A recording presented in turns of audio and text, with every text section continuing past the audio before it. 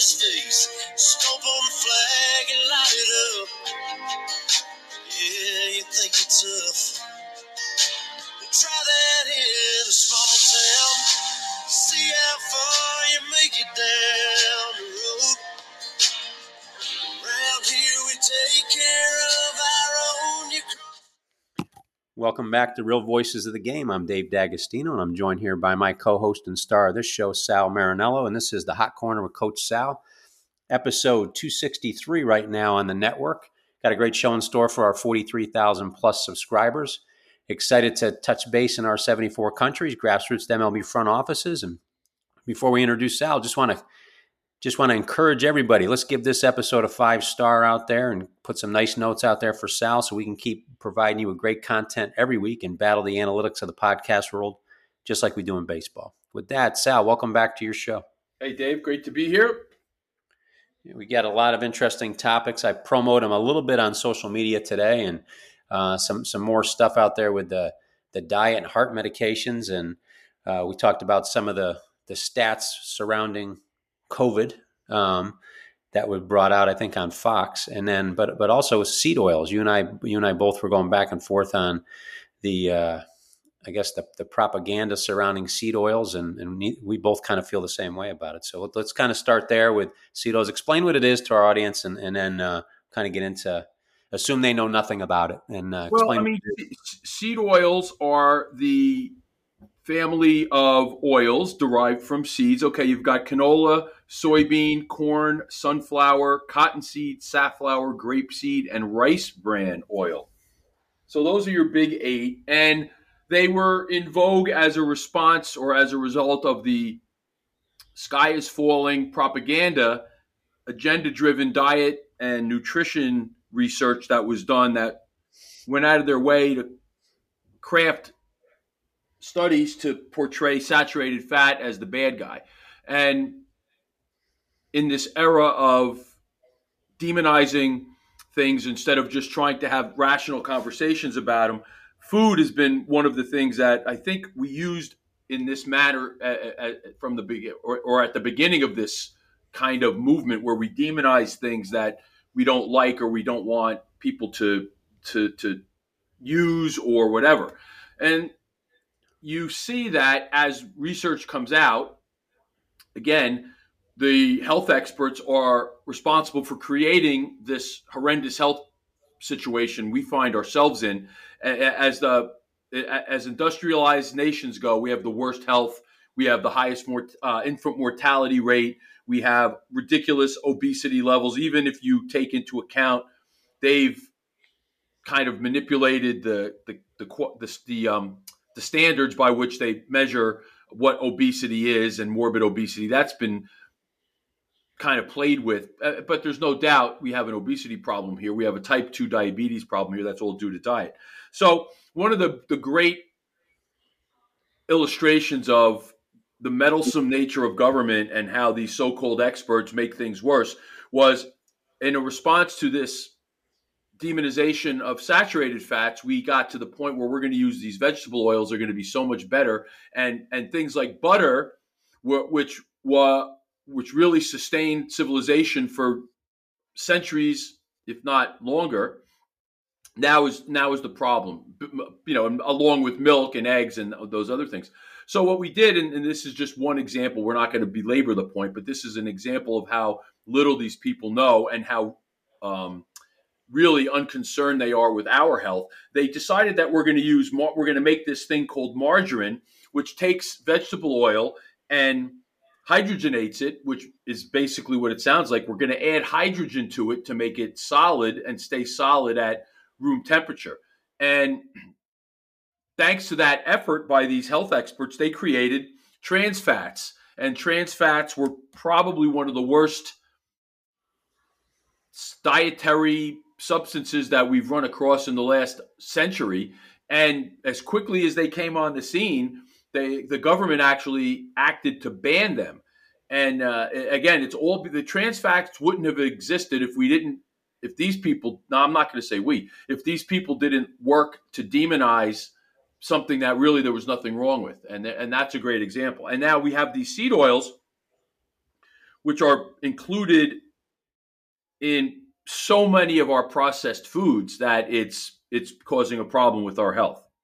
And just, I mean, cutting them out in total would have a drastic positive effect on our overall health, right? I mean, it's like I liken it to, and I think I'm maybe stealing words from you from talking to you yesterday, but it's almost like toxic sludge that builds up in our body. And I can't properly explain the function of mitochondria in our body, but it does do damage to the mitochondria. Well, so the hook they hang their credibility on with these seed oils is that they have linoleic acid in it, and linoleic acid is vital to our ability to survive and thrive, which is all nonsense. We need a very small amount of linoleic acid to survive. And, even with crappy diets that we have, developing a deficiency is kind of difficult to imagine or to do. And and again, correlation doesn't equal causation, but the inclusion of these oils in our diet mirror the rapid rise in diabetes and obesity and health issues, heart disease. Now, again, we'll say that correlation doesn't equal causation, but when you add up all of these correlations that we talked about on the show, another one we talked about with the decline in the consumption of whole milk and the increase in non-fat, low-fat milk, there's been an incredible rise in obesity and childhood obesity that mirrors the decline in the whole milk consumption. And actually, we've never picked back, we haven't even made up the difference in milk consumption. So milk consumption has gone down drastically. It's not even as if whole milk and, it's not even as partially fat, non-fat milk and totally non-fat milk have picked up the slack, or people have picked up the slack and continue to drink milk. People just are not drinking milk at all, as the overall milk consumption trend is way down. So we have all again, people who don't eat enough animal products. There are positive correlations between eating meat and health, with eating eggs and health, with eating those things and having lower rates of heart disease. So seed oil, and we're not going to get too deep into it because we could, again, just have the whole show on it, and I don't want people to glaze over.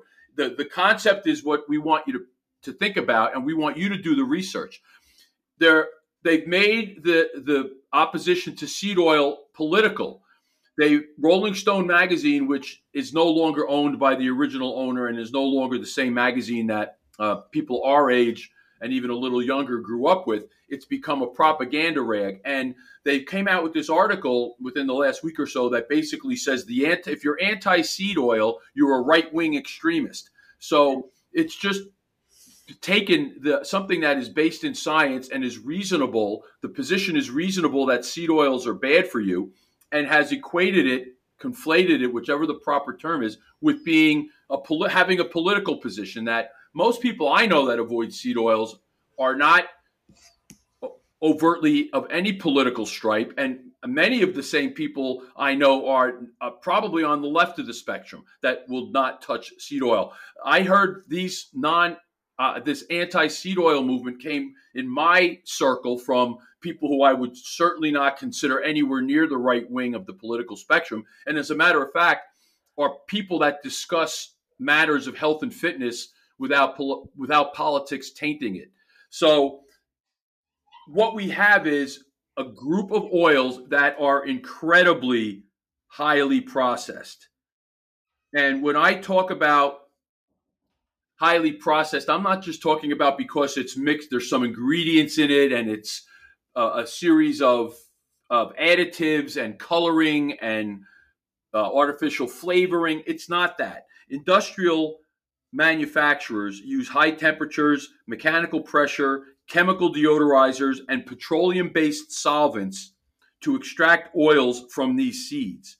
So that process alone strips the oil of most of the nutrients that the pro-seed oil people want to promote as being one of the reasons you want to use these seed oils. And the other part, which again is not been proven scientifically, that these so-called antioxidant properties that they've measured in these seeds, and antioxidant success has not really been measured in legitimate laboratory studies with humans. It's been done in test tubes. It's been done in labs. It hasn't been done with people.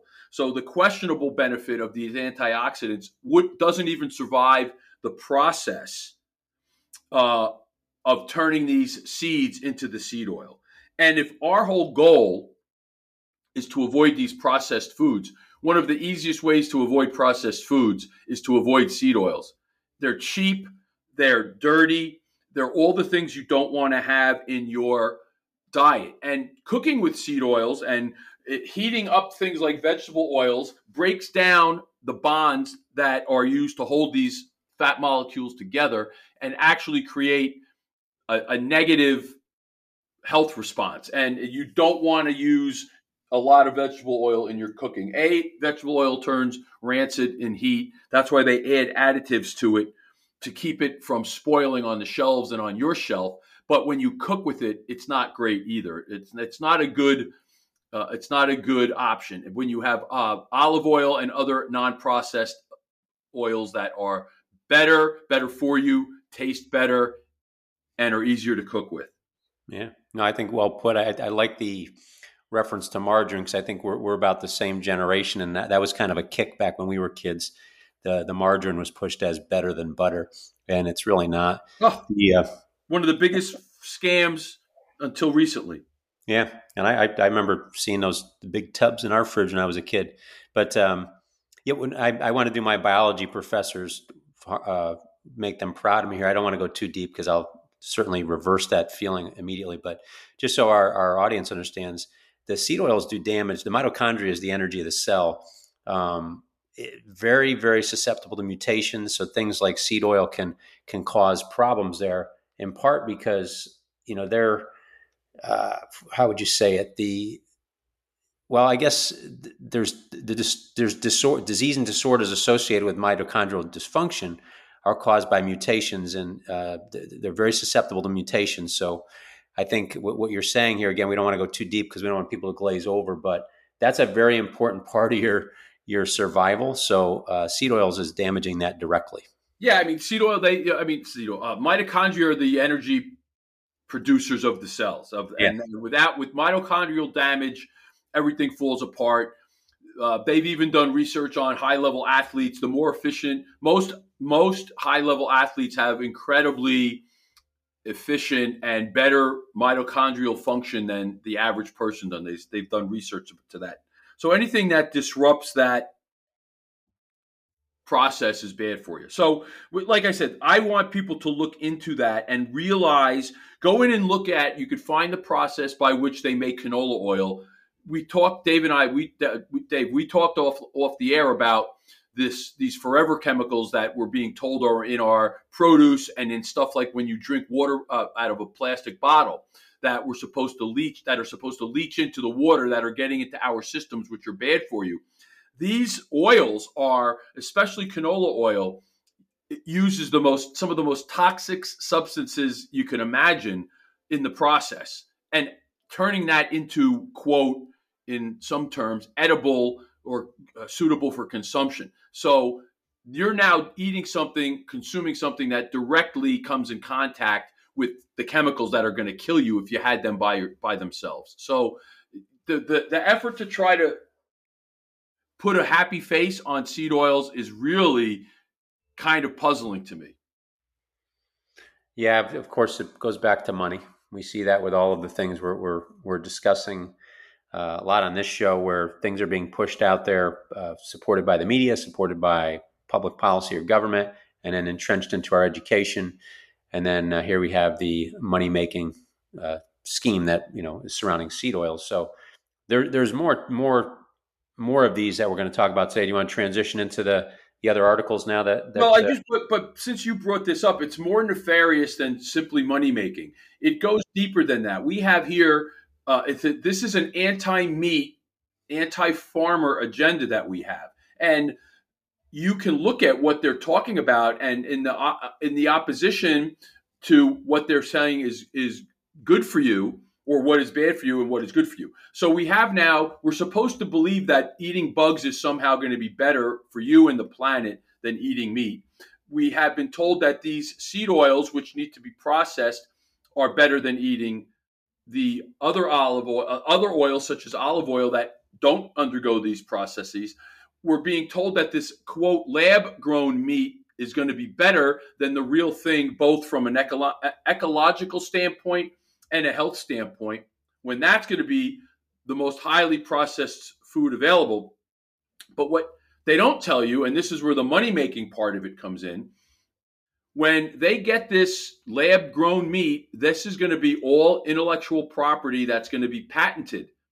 And they're not going to have to reveal the details of what's included in this witch's brew that they want everybody to ingest. Whereas when we eat meat, we're worried about antibiotics and other things that are in the feed, and whether a cow is free range or has been fed certain kinds of feed, how they're raised. You're talking about now some, again, witch's brew of all kinds of substances, and we're not going to really know what they're made up of, because they're going to have this patent, and they're going to hide under the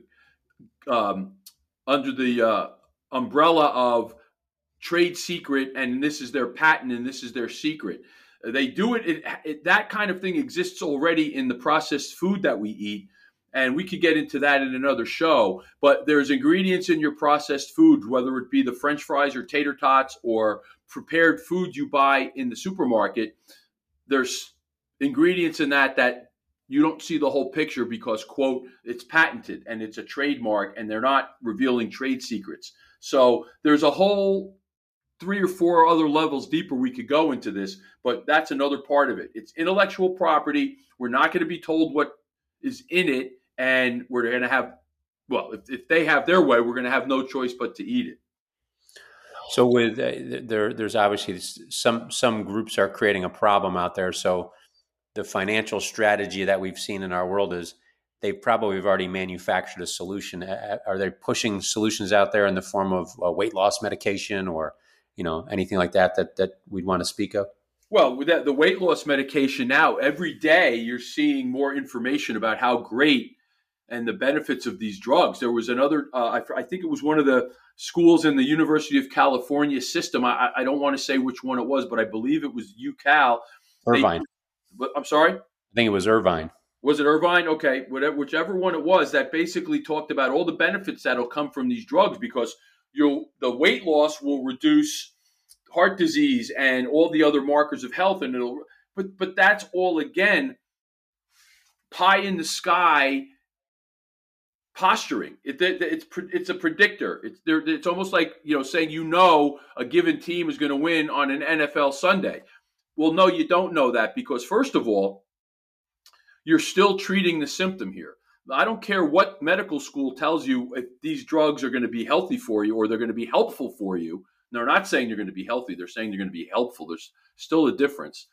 That we can't go forward and assume it's going to make any change to your habits, which is where all of these real changes have to occur. And I'll tell you, this is anecdotal, but I've talked to other professionals and people that do what I do that have people on these substances. I know firsthand people who are on one of these the favorite drugs. They don't change their eating habits. So while they have lost weight up front, they haven't lost weight on a continual basis because they don't change their eating habits, because they've lost weight based on this introduction of this substance. So it's a short-term weight loss that long-term is making no difference to their health. And that's because no habits are being changed, basically. Yeah, they've been sold the bill of goods. Here's the injection, and you're going to lose weight. Well, you know what, Dave? One of the most researched and tested dietary supplements is creatine.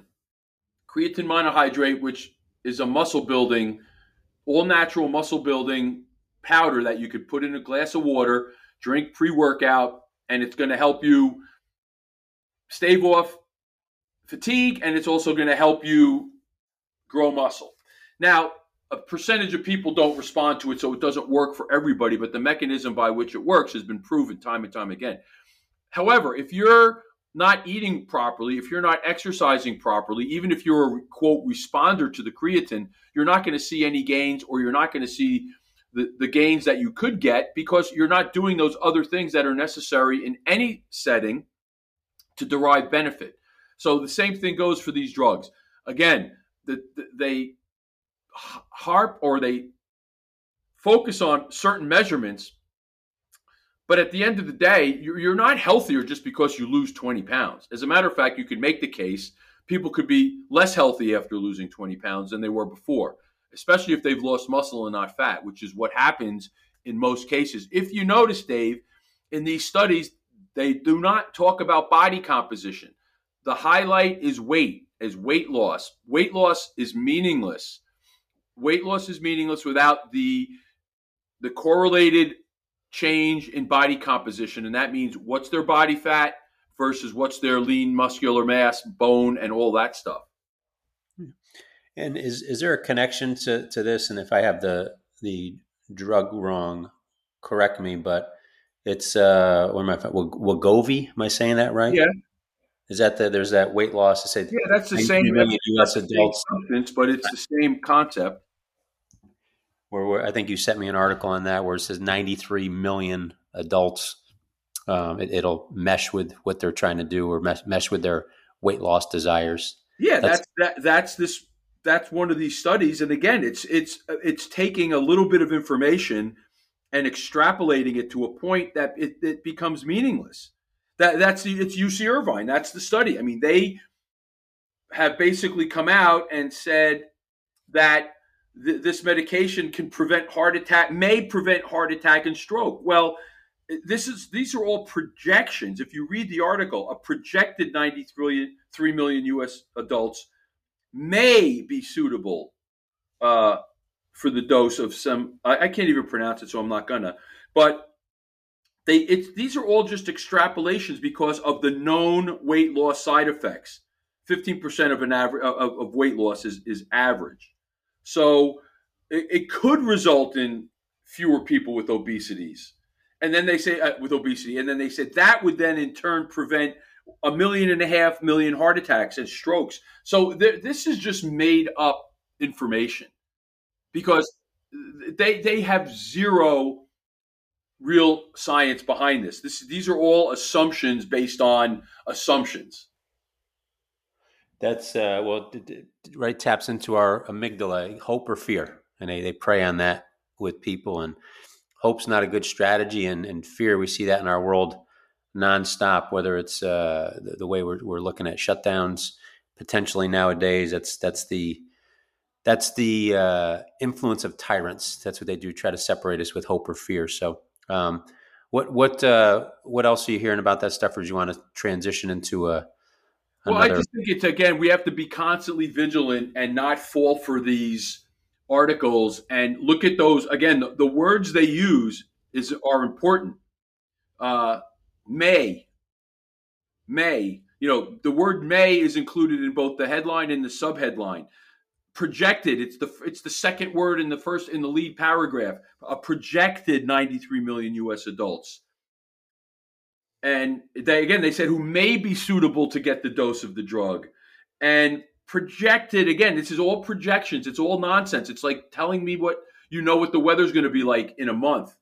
It's like telling me, again, I referenced it, like who's going to win the World Series, who's going to win the Giant game in week 12, whatever. That's all projection. It's all meaningless. It's not science. Yeah. Well, no, it's I like how you're picking out those are key words for people to lock into. Obviously, the meat and potatoes is the research, but I think the qualifiers make it even less credible within the article. Well, in some of these studies, Dave, you don't even see the real construction of how the study. You don't see the real construction of the study. So, was there any dietary intervention? So, were these people eating a healthier diet? If they were, it's certainly not featured in the beginning part of the article where 90% of the people stop after that first few paragraphs. If you have to dig down to the bottom to see how the study was constructed and if they did even have a dietary component to it, then that is just, again, my bet is they had a dietary component to it. They don't want to tell you that because that's going to be just as much of an effect on improving your profile as this drug. The drug could be a placebo at some point. Here's another one. Another, what's this? A cardiovascular one. So it's the poly pill, right? To combine three medications into one to solve cardiovascular disease. How about that for a magic? Yeah, that's just, it's more of the same smoke and mirrors. It's again a pill. We haven't in the history of medicine and mankind, despite being told things to the contrary, we have not had this medical miracle in a pill. As a matter of fact, when promised these medical miracles, it's turned out to be a nightmare. Turned out to be a disaster in most cases. Just look at recently. Look in this since 2000. We've got the disaster of the vaccine. We have the disaster of the opioids. Again, those were supposed to be miracle drugs. It's actually worked out to be the exact opposite. Yeah, that's well said. And the other part that concerns me is I saw that the one I just mentioned that you sent me, the poly pill, has been listed as one of the essential medicines with the World Health Organization. So that in itself concerns me that there's money to be had both in that and whatever problems it causes beyond. But the pill itself is for people who have already had a heart attack. So there, the indication is that there's a problem there, and healthier diet, exercise, change of lifestyle, whatever the long-term fix is probably a better direction to look for than. And I think this term healthcare, they're talking about these pills, these medications are meeting priority healthcare needs. That's not healthcare. No. We don't have healthcare. We have I don't know what to call it, but it's not healthcare. We're doing very little to extend our health span. We're doing lifespan extension, but who cares if you live 10 years longer if those 10 years you're on 20 different drugs and you can't get up out of a chair. That's what we have here. That's why we have the worst healthcare system in the industrialized nation, because I love the term captured. We've been captured by the pharmaceutical industry. We all know now, it's no secret that the pharmaceutical industry pumps more money into the media machine than any other industry. And that's why we're getting this shoved down our throat. Watch a streaming network, watch a sporting event. It is a drug for this, a drug for that, 24/7. Oh, you can't watch a baseball game anymore if people still are, and not see it scroll in the background on one of those revolving signs or commercials sponsored by or outtakes sponsored by. And you're right, it's a pharmaceuticals company that's just spreading their wealth around everywhere. And so that leads us to what we teased last week. I believe we in our closing monologue, we teased that we were going to talk about this other prescription drug, and that's going to be our weekly feature here, where we talk about a drug and we look at the side effects and we look at what it does, and we talk about, are there other less risky, maybe more effective, and certainly less expensive alternatives. So I'm going to probably butcher this pronunciation, but it's Quviviq, Quviviq. Whoever named that drug, by the way, should have an uncomfortable cell in hell. What does it do? Have you heard of that one, Dave? I haven't, no. Okay, well, this is a prescription medicine for adults who have trouble falling asleep or staying asleep. So that's something pretty common, right? I'm sure you know people if you yourself have not. Me every night. Okay, so we've talked about that. So let's talk about the serious side effects, because that's kind of like become a joke that the side effects seem to be more in the forefront than actually what the drug does and the benefits of it. What I think is kind of funny, I don't know why this strikes me as funny, but it's the first important safety information they hit you with is, do not take Quvivic if you fall asleep often at unexpected times. So again, that's for narcoleptics, but still, it's also just seems interesting to me that you shouldn't take it if you fall asleep often at unexpected times, but you can't fall asleep at night. And that's torture. I know it can be torture. I'm not making fun of the people who have that. I'm just saying it's interesting to me that is a counterindication, so to speak. So here are some of the side effects, the serious side effects: decreased awareness and alertness. So they're saying the morning after you take Quvivic, your ability to drive safely and think clearly may be decreased. You may also have sleepiness during the day. Okay. All right. So to me, that sounds pretty serious, pretty heavy. Yeah. Do not take Quvivic unless you are able to stay in bed for at least 7 hours before you must begin to be active again. And take the drug at night within 30 minutes before going to bed. So here's the bigger problem in my mind. And those things, I guess, you would think that could be a side effect and a logical one of taking a drug that was going to help you sleep. Quvivic is a federally controlled substance because it can be abused or lead to dependence. So to me, that's almost a disqualifier. I think that kind of like a no shit. Yeah. I mean, but that's one of those things that can be, for as uncomfortable and bad as insomnia can be, that's really bad, and that's something of concern. And again, just like all these other drugs, you have to be aware of, if you take this substance, Quvivic, how does it interact with the other drugs you're taking? Does it counteract those other drugs, or does it just cause serious side effects? Because those are two major things that are a bigger problem than the insomnia itself. And again, obviously, it says do not take this with other medications that can make you sleepy. So, but you can't drink when you take it. So that's another thing that people need to be aware of. You can't drive, operate heavy machinery, or do anything dangerous or anything that requires clear thinking. So there's a lot of problems there. And then they get into the other serious side effects about worsening depression and suicidal thoughts, temporary inability to move or talk for up to several minutes, or hallucinations while you're going to sleep, and other complex sleep behaviors such as sleepwalking, sleep driving, preparing and eating food, making phone calls, having sex, or doing other activities while not fully awake that you may not remember the next morning. So there you have a pretty serious suite of problems, right?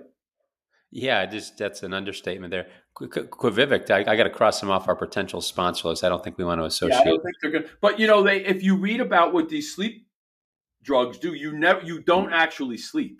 You do not get into your third level REM sleep. You are sedated.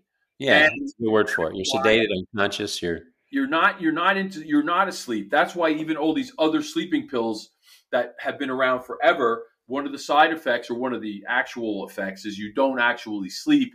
You're sedated, so you don't get the deep sleep, the restorative sleep that really you're sleeping for. So that becomes a problem.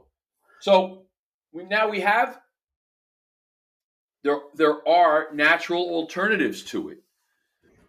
There is a cocktail of over-the-counter supplements that, through my research and trying to find a better way to sleep and stay asleep, I've come upon, and we've talked about this as well. There's a four drug, or four, I shouldn't say they're not drugs, a four supplement, or actually you really only need three of them, supplements that you could take about an hour before you go to bed. And this is now anecdotal, in full disclosure. This is my experience and a couple of other clients that I've mentioned this to. There's a substance called apenine, and it's spelled Apigenin. So it's probably apenine, right? It is a flavonoid, which helps your immune system, and it also helps in relaxation. So it has some qualities that would help you to fall asleep, that you would think, would hope, would help you fall asleep. It's Apinin, Apigenen. I think a bottle of that is, you could get it on Amazon, check it out, somewhere in the low 20s. And that's going to $20, and that's going to last you several months. I believe they come 90, 120 in a bottle. You take one a night. And this, you said you utilize this? Yeah. So this is I endorse it.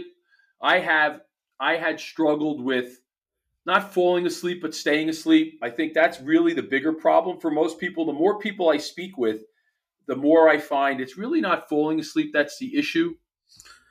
It's staying asleep. And I have a lot of people who've been dissatisfied with melatonin. I myself is one of them, and I stopped taking it, and I have found a lot of success and a lot of sleepful nights with this. So the key takeaway about Apinin is it supports. Now, again, these are based on not the same kind of research that you get from these pharmaceutical companies, but you're also not getting whacked with the side effect hammer here, right? So it promotes sleep, increases. I don't believe some of these things, but it does things that I believe help you fall asleep, which are basically it supports the immune system and it helps you sleep. Okay. The other one is theanine, Theanine. So it might be theanine. Pronunciation isn't my strong suit. It's a non-protein amino acid. And again, the claims are that it lowers stress levels. What were your issues as to why? If I could ask, what were you? Why weren't you able to sleep? Do you think? Well, I would wake up, and I think it's just one of those things where you wake up, whether it's to go to the bathroom or something, just you have a dream or whatever, you wake up and your mind starts to go because you're coming out of whatever sleep phase you're in. And once the mind starts to think about things, whether it's the next day's work, schedule, bills to pay, other things you have a game coming up, I'm coaching, I have to do this, I have to do that, stuff with the kids, whatever it is, life, I think that's what happens. I think you get that mind gets on that treadmill, and that's what keeps you awake. And you know what, Dave? Some of these things like Apinin, I forgot to mention this.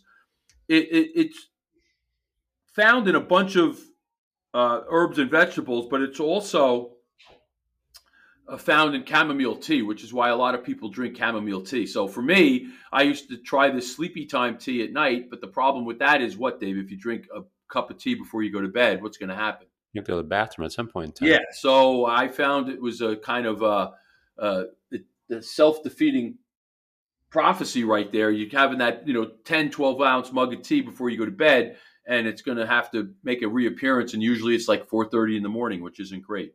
So it does a lot of the same things that you could get from the tea without the liquid. And then the next one is that I mentioned theanine, right? There's an E at the end of it, so it might be theanine. I wish they gave you a pronunciation guide here. But again, it's supposed to similar things to reduce anxiety, aid relaxation. And again, it doesn't have any kind of, there's no side effect from this. There's no addictive quality to it. There's no counteracting with other medication. And again, it's an amino acid, and research indicates that there are elements of relaxation while helping you to concentrate. And again, it's a mood. They say it positively affects your mood and cognitive function. So it works on that same spectrum that the Apinin does. It's interesting. I've gone so far as to go to this is a while ago. I've had this issue for a long time.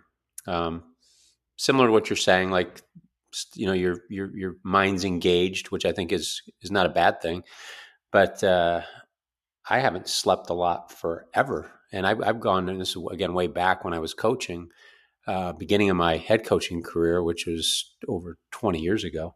But and doctors say you're fully healthy, you're And I got concerned because I'm like, maybe now, but if you do it enough, it starts to compound. But the recommendation they gave was get a hobby. So that's actually what I do. I keep something on my nightstand, a project that I've been pushing off, something that I don't want to do. It's one of those things, okay, I got to get it done. I put it over there, and that's kind of my punishment if I get up. You can either take a deep breath and stay in bed, or you can get up and do the project you didn't want to do. So I more often than not, I pick the project up, spend a good hour on it, or if there's a book I'm wanting to read and keep pushing off, and then about an hour I'm back to sleep. Hopefully, sometimes longer than others, but I've never experimented with a couple times with the tea. My wife's big into the tea, but never with any type of medication, even melatonin.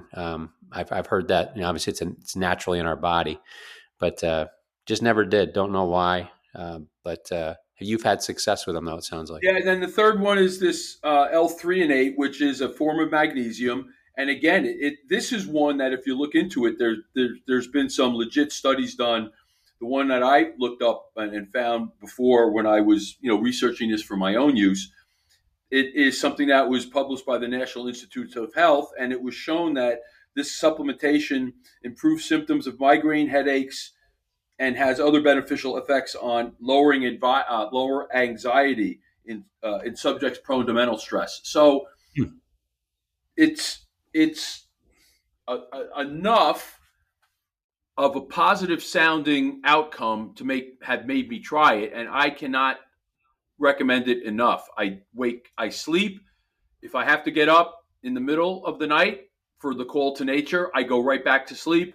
I easily could sleep my 7.5 to 8 hours, whereas that was a struggle before. Well, magnesium is a natural element, so that makes me feel a little bit more comfortable. Well, these are all natural elements. Like I said, these are not things that are chemicals. These are not things and again, just because it's found in nature doesn't make it better. Many poisons are found in nature, but you're not talking about an addictive pharmaceutical drug. And you know what? You spend $70 on these three things. The worst thing that you find after 3 months is it doesn't work. You're out $70. You're not possibly addicted to something, or you're taking something that's going to make you a zombie the next day. I may take a look at that third one because I like magnesium. I use as we have a deodorant spray that I'm very cautious of what I put on my pores. So there's a magnesium spray that I've used as deodorant for a long time, and I love it. And then we also have it in liquid form. And when I have sore muscles, I'll put it on there, and it works like a charm, especially around anything around my knee areas. That helps out. But I'll have to look into that. I've just kind of accepted it as inevitable. But if there's a healthy cure to it, I may. Who knows? Maybe I haven't even hit my peak yet. Well, I would, like I said, I have had a bunch of medical procedures lately as a result of the infection I had, and had blood work weekly for 4 months, and have had nothing but a positive profile in all the blood work that I had done. So that, combined with the fact that it actually makes me sleep and I'm able to function and I feel great because I'm sleeping, I would recommend that cocktail, if you will, of the apenine, theanine, and the L-threonate. And anyone who's having a hard time sleeping or staying asleep, I recommend it. And you take all three at the same time? Yeah. Okay. Right before you go to bed, like an hour before bed. I actually take more, but I take them all at night so I don't forget. And how long have you been doing this for? Probably 18 months. Oh, wow. Okay. So fairly recent. And then what were you doing before that? All the other stuff you described, the chamomile. I would try melatonin. There were other forms of magnesium that were supposed to help you sleep and relax.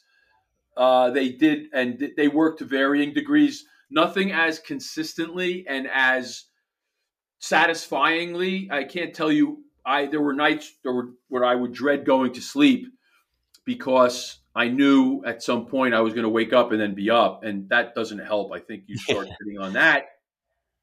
Gives you that anxiety. It was as if, it was like when I was a kid and I had asthma, there was a mental component to that too. In the fall, for me, cut grass in the fall, could trigger an asthma attack, and just the sound of a lawnmower sometimes this time of year would get me going as a kid. I was 10, 11, 12, 13. So those were the worst that was the worst feeling that I can imagine. It was that a feeling you can't breathe. So the mental component also affects you. So I'll tell you what, I've taken enough things to try to help me sleep, non-prescription wise, that the placebo effect is probably not responsible to this, because if the placebo effect would work, I wouldn't have gotten to this point after years of trying different mixes to get to this point. So this, I'm pretty sure, is going to help people who need to be able to get through the night. Yeah. Have you tried, I mean, in your attempt to get to this point, had you tried any physical activities? Like that's what people had recommended to me, like, get a little short workout in, do yoga. I work out and I'm on my feet all day. At 12:30 at night, I'm not working out so I could fall asleep. I mean, that to me, that is just masking whatever the issue is, because that's not normal. So it sounds like a good idea and it may work. You'd be better off taking a cold bath at night before you go to bed, before get exercise, as far as I'm concerned. Yeah, I would think maybe somebody who's not in shape, it could work. But for me, it actually woke me up even more when I did it. You start training your lymphatic system, and it's like, whoop, I'm all fired up, ready to. Endorphins going. There's days I feel like garbage, and I work out, and I feel like a new person afterwards. So if you're if you're sleepy at night, the last thing you're going to want to do is go 20 minutes on the stationary bike. I mean, to me, that's just, I don't believe that. I think that's probably the worst thing. And most people who need to do that are not going to do it, even if it did work.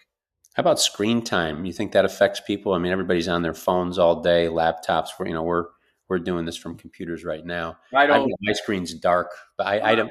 I have mine on dark, but I'll end the night watching something on my iPad, whether it's a TV show, whether it's a streaming show or whatever, and I go right to sleep. So, and again, maybe that's just me, but or is it these supplements really have me in a spot where I'm so ready to go to bed, and no matter what time it is, no matter where I'm sleeping, which was another thing for me.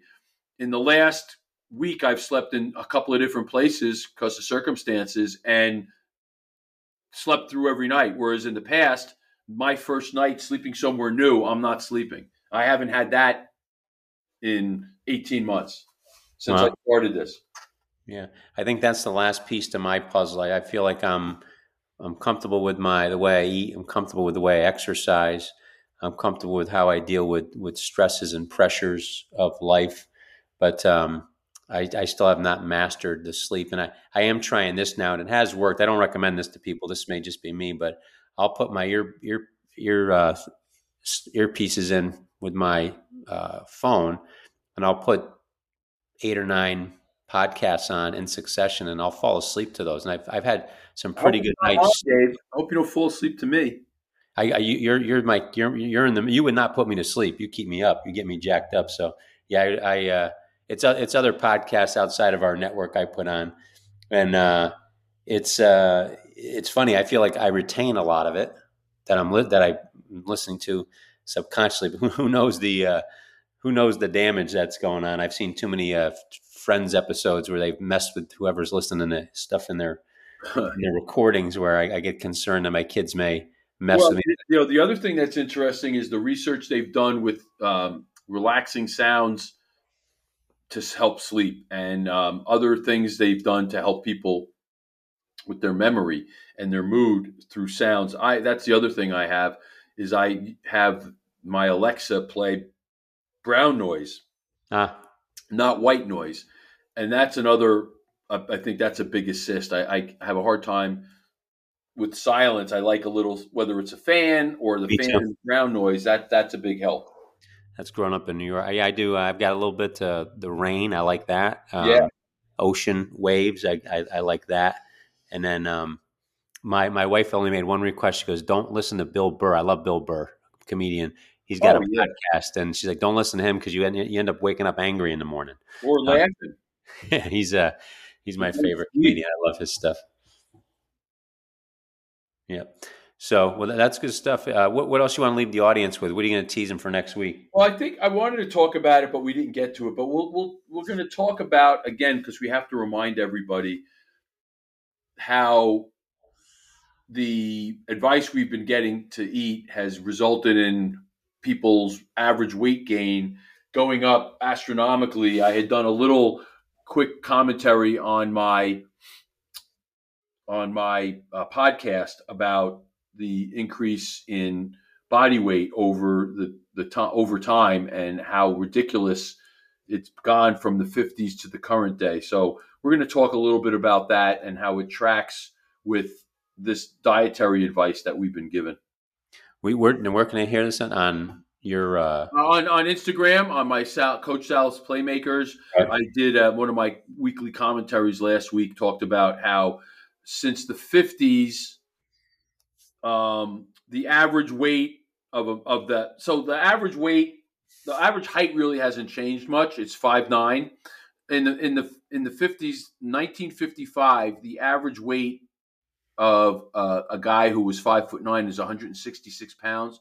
Now it's 199 pounds. Oh, wow. And the average weight for a woman in that same, they're 5'3", the average height is gone from 133 to I believe it was 170 or 175, which is really horrendous when you think about it. So I want to talk about that, and I want to really get people pissed off that they've listened to other people telling them what to eat and haven't really done their own work. So, well, that's a theme across our podcast this week, whether it's hitting, throwing, pitching, you name it. Now, diet, sleep medication.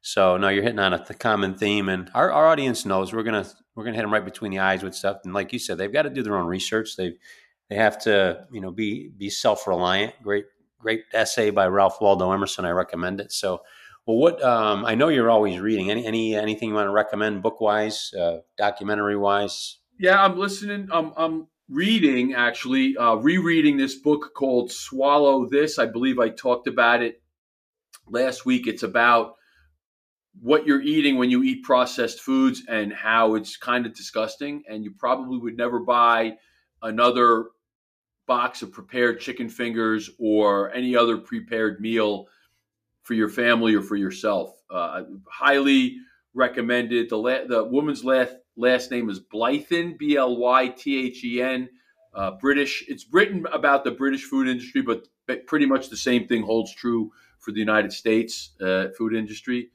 So that's one for sure I would recommend. Good deal. I've got myself in a Dostoevsky kick right now, so nothing pertinent to what we're doing. But I did get, and I read it before, and I got it on Amazon. I don't know how well received this will be out there. Probably well with our audience, but there's a book by Robert Lifton, if people know who that guy is. And he wrote a book on thought reform and the psychology of totalism. So if people know what's going on in the world with our relationship with some other countries, it's basically a study of brainwashing.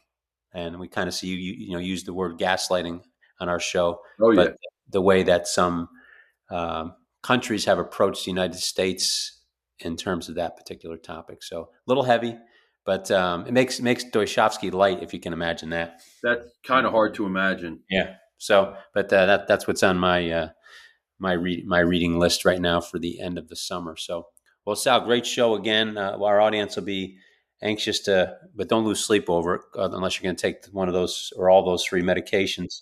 Yeah. But what we'll talk about next week. I wrote those heights and weights down. I'm glad to see that I would have been in vogue back in the 50s. So I'm at 5'10", 165. So maybe I'm on the little light side with that. But can't believe the weights you said. My gosh, 5'3", 175. Yeah, that's really stark. And again, I think what I would really also try to get everybody to do is get in touch or get in tune with what your body composition is. I'll give you one last thing.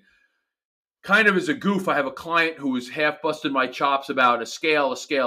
And my answer to that for the last 30 years has always been, well, if we could get your body fat, then I'd get a scale. Well, the advances are such that you could get a pretty accurate scale that's going to give you pretty accurate body fat. At least it's repeatable, replicable body fat measurements for $20 on Amazon. Get your body fat measurements. Do your body composition. I believe in the idea that we don't necessarily want to call it body fat because you're focusing on the negative that most people are going to have in the fat. So body composition is more important than your number on the scale. Dave, if you were telling me what did you say you are, 5'10", what weight? I'm probably close. I'm closer to 170, probably between 165 and 170. So say you were 170, but you were at a solid 8% body fat, but you at 160, you were 12% body fat. Well, obviously you're healthier at the higher weight. Yeah. That goes to my point I made earlier about these fat weight loss drugs that they're promoting, is that they don't talk about body composition. They talk about weight loss, where weight loss has absolutely nothing to do with improved health. So everybody, think about it. I bought the scale. Again, it was $20 and it got here in 2 days from Amazon. It has an app for your phone and it will track you every time you get on there. And even if you have a family, it can have more than a few people that you can track. So I recommend that highly. Yeah. So more weight's not as important as body composition is what you're saying. Yes. Good deal. Yeah. I don't know what my body fat is. It's not very high. But I may get that check that out because I think because I run so much and I'm conscious what I eat. I have good metabolism and I think fortunate to have good genetics. I think that plays a part in it as well. But I don't get too concerned about that stuff, fortunately. But those heights and weights alarm me. So I'm gonna have to take a look around the people I'm hanging around with, see who's in that, especially on the men's side with the coaches. 5'9", 199. You said? Yeah. Oh my God. No, yeah, 5'9", 199, that's chubby. Yeah. I had a hard time maintaining 175 when I was playing professional baseball. It was part of the thing they asked me to do, maintain. They wanted me to weigh more because they were afraid I was going to lose weight throughout the season and over that long minor league season. But I was able to keep it up around 170 for the most part, but it was uncomfortable. It was when I was that young, but now it's pretty easy. I guess metabolism slows down and bodies change a little bit, but well, you watch these major leaguers today, they're not having a hard time keeping their weight up. So oh my God, no. Gosh, I get your texts or group texts and I turn them on and I feel uncomfortable watching them. So, but well, great episode today, Sal, with the hot corner. We covered a lot of different topics. I'm glad we got to the sleep aid stuff because again, and you know this and all our hosts know this, I love to educate our audience. These shows are for them, but there's some selfish components of these shows that I like to get some information to. So thank you for making me smarter today. Very sophisticated audience. They're probably better at pronouncing the words than we are, but do your own research, be your own leader in this regard, not just in the health industry, but also in baseball as we do with our podcast. And we'll hit you next week with some of the tough topics that Sal teased a little bit today. And Sal, thanks again. Have a great weekend, bud. Thanks, Dave. You too.